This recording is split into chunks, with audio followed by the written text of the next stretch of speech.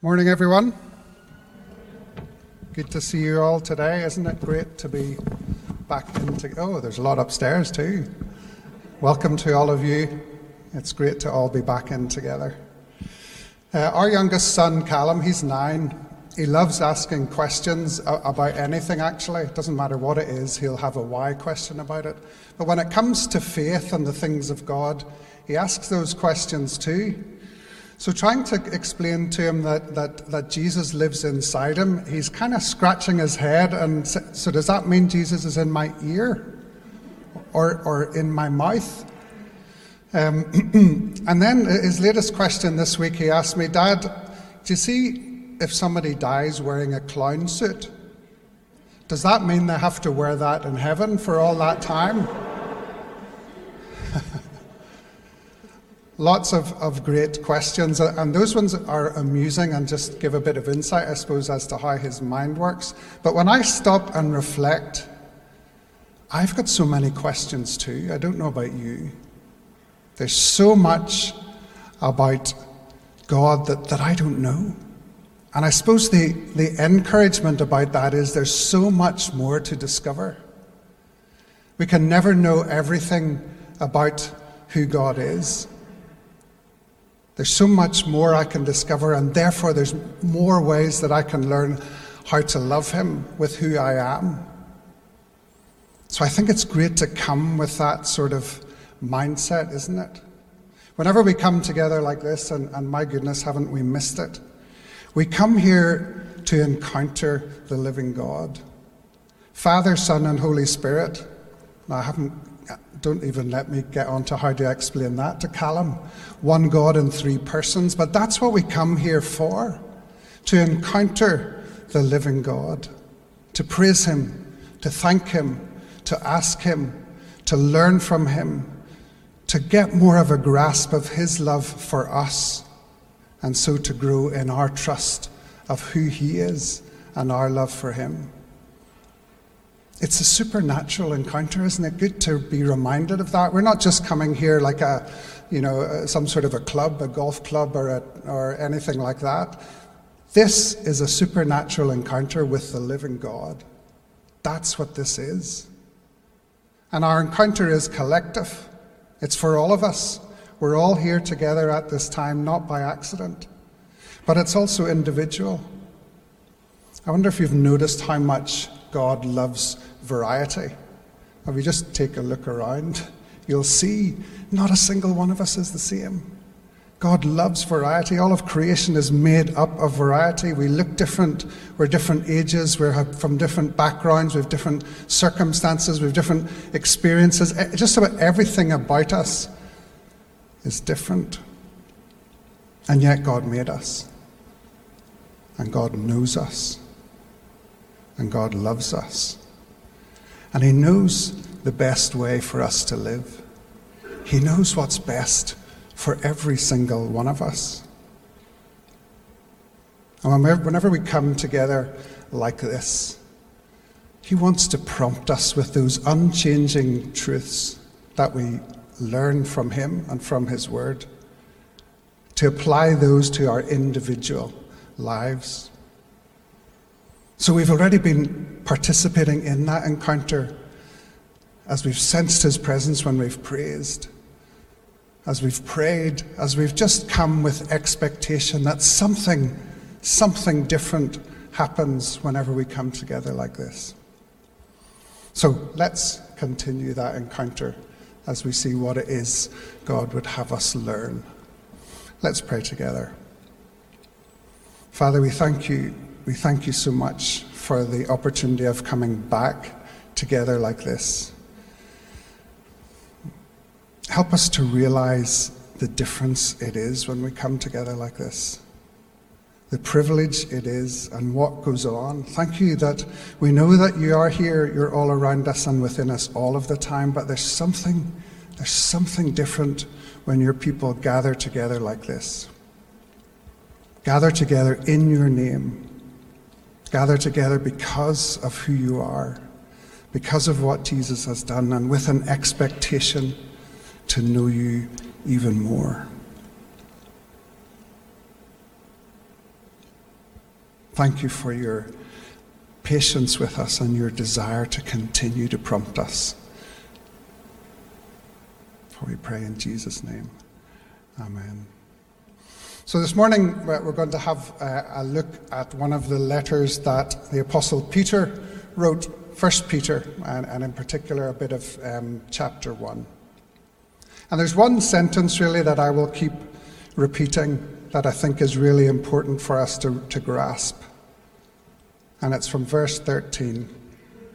Therefore, preparing your minds for action and being sober-minded, set your hope fully on the grace that will be brought to you at the revelation of Jesus Christ. Let me say that again. Therefore, preparing your minds for action and being sober-minded, set your hope fully on the grace that will be brought to you at the revelation of Jesus Christ. Now, Peter was writing to believers away from the land of Israel in what was termed Asia Minor at that time, which is basically modern-day Turkey. And these people had heard the message of the gospel. They had believed it. But because they were very much in the minority, they were socially marginalized. They were on the edges of society, and they were experiencing opposition simply because they had put their faith in Jesus. Their faith, where they were, had no real social acceptance, and they were living a bit like foreigners. That's the backdrop to the letter that Peter wrote. And there are similarities to that situation to today, aren't there? We're not maybe on the receiving end of active opposition, maybe not just yet, but it does seem in our country that's the direction of travel that we're going, doesn't it? But certainly a faith in Jesus it's probably just tolerated at the minute. It's not by any matter of means mainstream. So there is something here, some relevance for all of us today in Edinburgh. Therefore, preparing your minds for action and being sober-minded, set your hope fully on the grace that will be brought to you at the revelation of Jesus Christ. And that sentence from Peter's communicating three things. He's saying what to do. There's also, he's saying why we ought to be doing that. And then, thankfully, gives us a bit of advice as to how to do it as well. First, what to do. Set your hope fully on the grace that will be brought to you at the revelation of Jesus Christ. The one word, grace, that's the central theme. God's grace is what makes the difference in the lives of followers of Jesus. And we'll unpack that a little bit more, because that's most of the answer to the why question. So we've got grace. Looking ahead, you see Peter says, the grace that will be brought to you at the revelation of Jesus Christ. So looking ahead is part of the answer to that what question. Looking to the future orientation of our lives is crucial. This life here, this present day, is not all that there is, far from it. So we're being urged to keep a focus on what is permanent as opposed to what is temporary. Keeping a loose grip on the present and a tight grip on the world to come. So having our minds focused on what is ahead. And it's so easy not to do that, isn't it? It's so easy to remain firmly in the present. Thirdly, the clear command is set your hope fully. Set your hope fully. And this involves our choice, yes, but it's not an action. It's not something that we do with our bodies. It's more an experience of our hearts and of our minds. Hope is something that's experienced. And in our culture of achievement, of busyness, of self-confidence, it'd be very easy for us to think to ourselves, right, how do I make this hope happen? How do I strengthen my hope muscles? I should be able to hope a bit better. How come they're hoping and I'm not? And that approach is totally the wrong way around, isn't it? That puts the focus and the onus on me and on my effort, and not on God and on his grace and his future promise. I wonder if you've noticed the huge difference between saying hopefully and hopefully. Hopefully and hopefully. Hopefully is kind of, hopefully Scotland will beat England. And they did. Hopefully it's kind of fingers crossed, hoping for the best, but not really quite sure what's going to happen. That's not what we're told here. Hopefully is so much more, isn't it? And that's what we're being asked to do. Hope fully, not hope halfly, or hope moderately, or hope a bit. Hope fully. And it's hopefully wherever you're at. I said at the start, we're all individuals. We're all at different places. We're all in different circumstances. We're all at different stages in life. The encouragement is right where we are at that minute, hopefully there. Don't compare yourself to other people. Let your heart and mind be engaged in hope. Because grace is coming. Remember, we're looking ahead to the future. Grace is coming, so hope fully in that. So that's a bit about the what to do question. What about the why?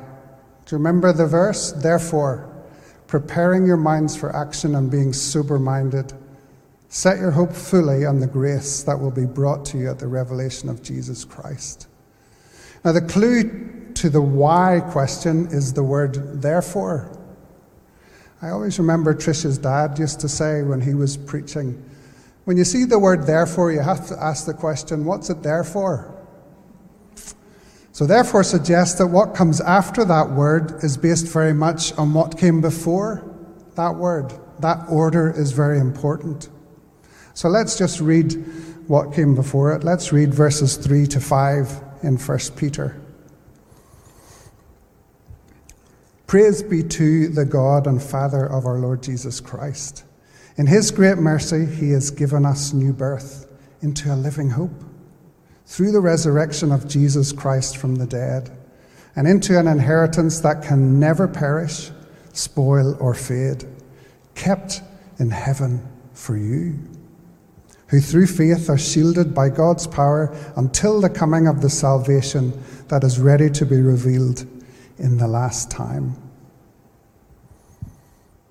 So in summary, while Peter's telling his readers to set their hope fully, he's saying that that hope comes after God's grace. The order is very much grace first, God's grace first, and hope comes second. And again, in our achievement, self-confident culture, that's crucial, isn't it? God's delight is not in what action we can achieve for him in our own strength, but rather it's what we hope in, what he can do for us in his strength. It's completely the other way around. God's grace, then our hope. And what we've read there about grace is amazing, isn't it? And probably something we ought to just read and think about every single day of life.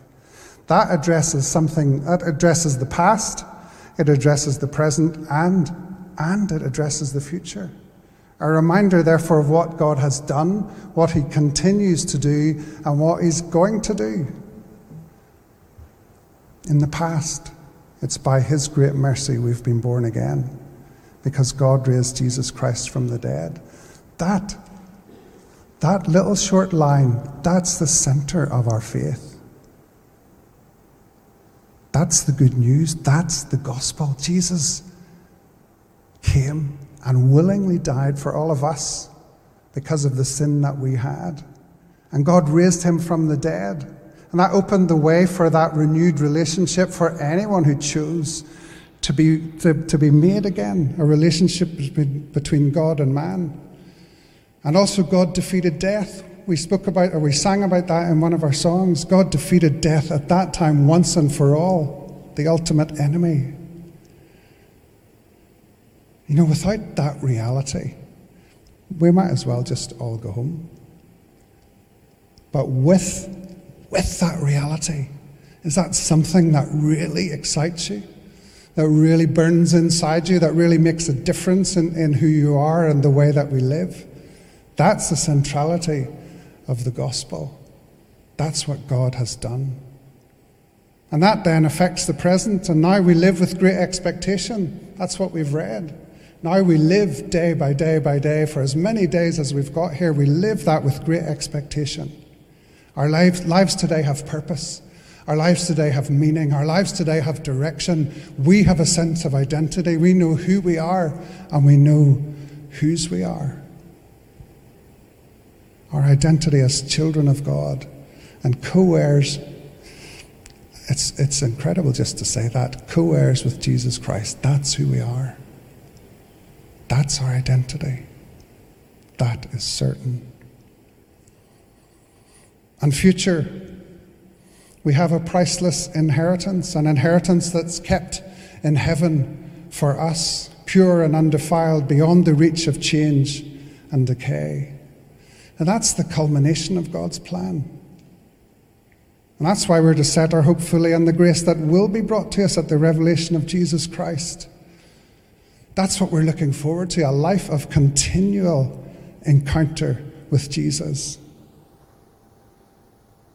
Without grace, our faith means nothing, and with it, it means everything. And without a hope in the future, without the promise of heaven, eternal life, whatever words we want to use, although we don't know the full extent of all of that, we believe it. Without the promise of that, we don't have any hope. We'll just be here for 60, 70, 80, 90, whatever number of years, and that'll be it. But we do have that with it, with that hope of the future, with that hope of eternal life. My goodness, that changes everything. The language of inheritance makes it all so personal, doesn't it? It's not just a treasure that we can kind of go and discover. It's an inheritance for us that's guaranteed. An inheritance for us that's kept in heaven for us. That's kind of mind-blowing, isn't it? Kept in heaven for us. Kept safe for us. And through our faith in God's power, we're protected here. We're kept safe here too, in order to claim that inheritance when the time comes. And the fact that we're protected by God suggests we need to be protected, and therefore protected from something. And that idea is expanded on a further answer to the question, why?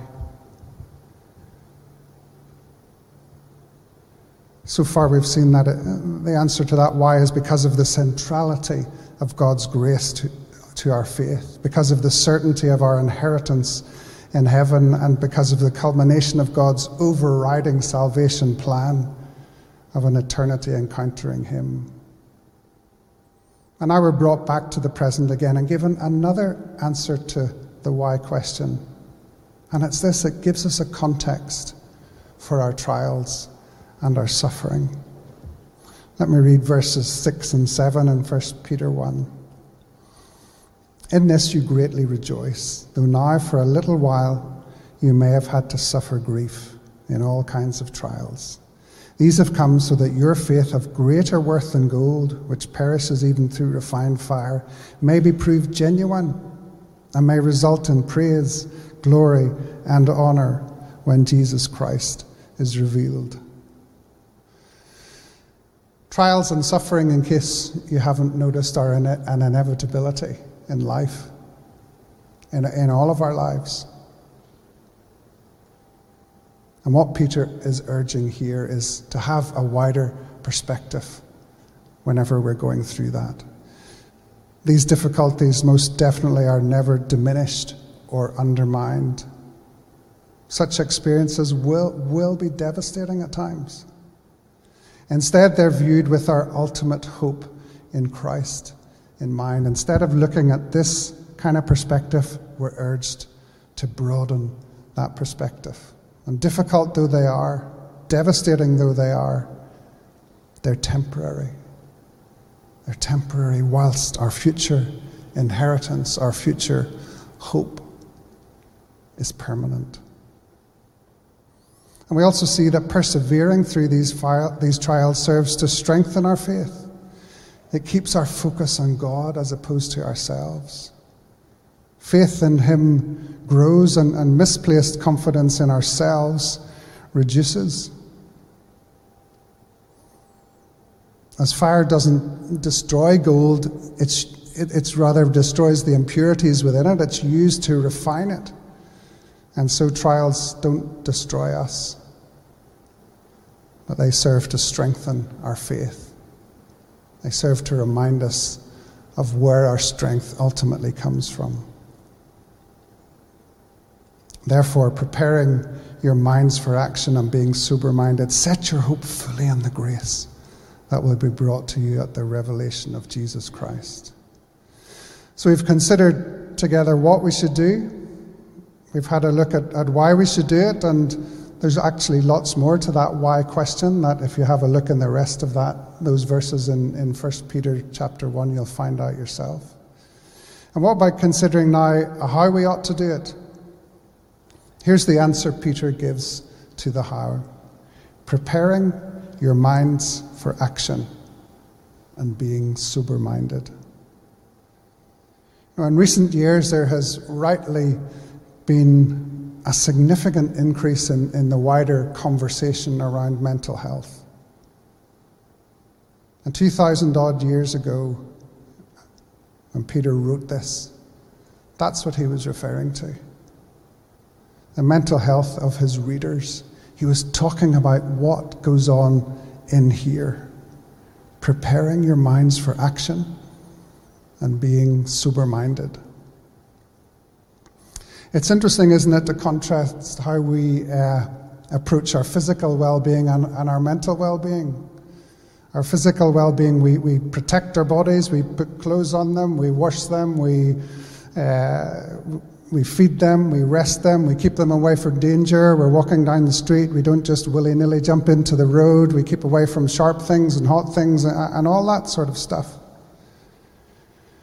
And I wonder if the approach is the same with our minds.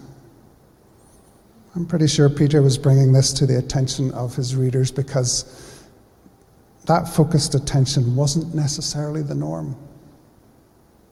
Because you can't see what's going in there, it's easy to ignore it.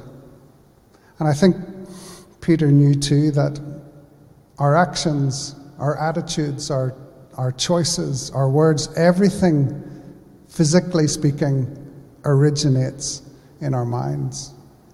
And therefore the well-being of that place is paramount. Now there were two images Peter used here to the original readers. First, gird up the loins of your mind. That's a good old-fashioned term, isn't it? And the picture he had there was in people in that part of the world, they wore these big long robes, big flowing robes, and you could walk along quite regally with your robes on, but you couldn't really run. So girding up the loins of your mind meant you had to reach down and grab it and tuck it into your belt, and so you created a wee pair of shorts so that you could actually do something. So the picture was walking against running. I suppose today we might compare it to lounging around in your pajamas and your slippers to putting on your running shorts and your trainers. So the encouragement is to be proactive and not reactive, to be prepared, to be ready, to know that there's something to do, to be active. The second image alludes to the dulling effect of alcohol on their minds. Be sober-minded, that's what he was talking about. And whilst the dulling impact of alcohol is obvious and still applicable today, it's not the only thing that can numb our mind. It's not the only thing that can fill our mind and therefore distract our mind from where we ought to be thinking. We're surrounded by so much entertainment today, aren't we? Netflix and Amazon and, all sorts of things, films, box sets, social media, news feeds, all of those things, they're so easy to go to automatically. Somebody said having a smartphone in your pocket's like having a slot machine there. You can't help but tempt and go and have a wee go at it every now and again during the day. So those things, they can have a numbing effect on what goes on. It's not just the area of that sort of, in some ways, mindless entertainment that can numb our mind. Anything that takes the place in our minds of thinking about the value and the wonder of God's grace, of thinking about the future hope, about thinking about that inheritance. Anything that fills that up too much, that is a problem as well. It could be work, it could be reading books, it could be watching sport, it could be gardening, it could be computing. Any of those things, if that's all that's in our minds, that can create that distraction and that problem. I guess the point is to know ourselves well. Out of those list of things, where are the things that we tend to just let our mind go and be distracted? And instead of allowing things to be done to us, we want to choose to be proactive in our thinking, to evaluate things carefully because we can see clearly, because we are actively looking after our minds. And while this may mean avoiding some things, it may also just mean how do we learn and how can we involve God in some of those thoughts, in some of those activities that we're doing. So I'm not saying none of us we shouldn't be doing computing, or we shouldn't be reading, or we shouldn't be outside. I'm not saying that at all. How do we involve God in our thoughts? An example of that, the other weekend I was following the Medvedev-Nadal final. Did anyone else watch that? Pretty good. And I was thinking, I suppose because of this was in my mind, I was being proactive and thinking, how do I involve God in my thinking as I watch a tennis match? And I guess the first thing was, you can pray for these guys. I was thinking about that. And then thinking too, just being impressed by the ability that they've got. The uniqueness of each human, the God-given gifts that they've got. And then the thinking just progressed. The crowd was pretty partisan, wasn't it? The crowd was very much for Nadal and not Medvedev. And I'm thinking, what is there about human nature that you want to teach me there? And I quickly got the picture just of the people voting whether to free Jesus or Barabbas, and just thinking about the impact of crowds. And anyway, there's an example of how that tennis match led me to thinking about those things. So how can we do that more? I'm not coming from any position of being an expert by any manner of means, but we can do it. If we invite God into our thoughts and minds and into those everyday situations, you better believe that He will come. He will come. We're given a bit of advice in other part of Scripture where we read this as far as what we ought to be putting our minds on. Fix your thoughts on what is true and honourable and right and pure and lovely and admirable. Think about things that are excellent and worthy of praise. That's pretty good practical advice, isn't it? And I guess as I was thinking of that, I thought, the opposite has to be true as well. Don't fix your thoughts on what is false. Don't fix your thoughts on what's dishonourable and wrong and impure and disgusting and deplorable. Don't think about things that are detestable and unworthy of praise. This proactivity of thought will serve to help us. Instead, to set our hope fully on the grace that will be brought to us at the revelation of Jesus Christ. What to do? Set our hope fully on the grace that will be brought to us at the revelation of Jesus Christ. Why do we do it? Well, because of what God has done, because of what He continues to do, because of what He's going to do, because of that hope that we have in the future. How do we do it? We take control a little bit more about our minds. We recognize that we have choices. We recognize that we can do it. And all of this is part of loving Jesus, isn't it? All of this is part of our worship. Worship really is just giving more and more lordship to Jesus of our lives. And that's a lifelong process. That is a lifelong process. You imagine your life is like a hotel filled with loads of rooms. It's going to take a lifetime for you to open every single door and give that over to Jesus to his lordship. But that's what worship is. Granting Jesus lordship over all of our minds, every part of it. And that's why loving Jesus, that's the foundation of who we are as church, with a capital C. That's the foundation. And being family comes out of that, doesn't it? We can help each other to open those doors. We can see things in one another that maybe we can't see ourselves. Being family is because we're connected by what Jesus did. We're connected by the hope that we're looking towards. We are the greatest family on earth because of that connection. We're gifts to each other. We can support each other. We can challenge each other. We can love each other. We can have accountability with each other.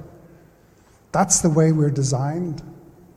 If I sit at home in my house and don't interact with anybody, I'm not as likely to grow in my faith as if I'm interacting with other people, as if I'm being vulnerable, as if I'm asking questions, as if I'm allowing people to ask questions about me. That's what we're about. And all of this overflows, whenever we're doing that right, all of this overflows into loving Edinburgh. This incredible grace that we've received, this amazing hope that we're looking forward to, why wouldn't we want to be passing that to other people? And yes, we can do good things. We can serve the poor. We can serve people with problems and give things and resources that they don't have and we do have. That's great. But the motivation is more than that. Remember, we're not just about today. We're about the future. We're about the grace that we have received. And we're about the future hope that we will embrace. That's what we need to keep coming back to, isn't it?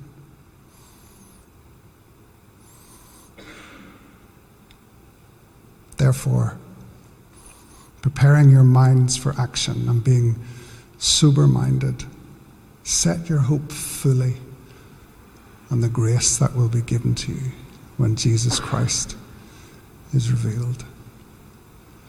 Let's pray together.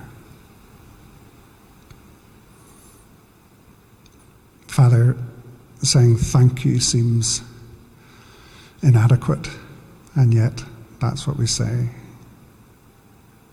We thank you for who you are. We thank you for your plan of salvation.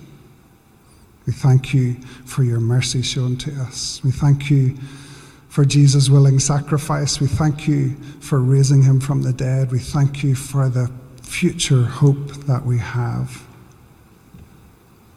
And Father, we pray that you would fill us even more today.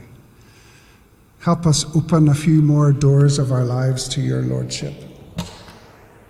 Help us open ourselves in vulnerability to one another that little bit more today. And help all of that spill over into this city that so desperately needs the news, the truth, the wonder of your grace and the hope that that brings. For we pray in Jesus' name. Amen.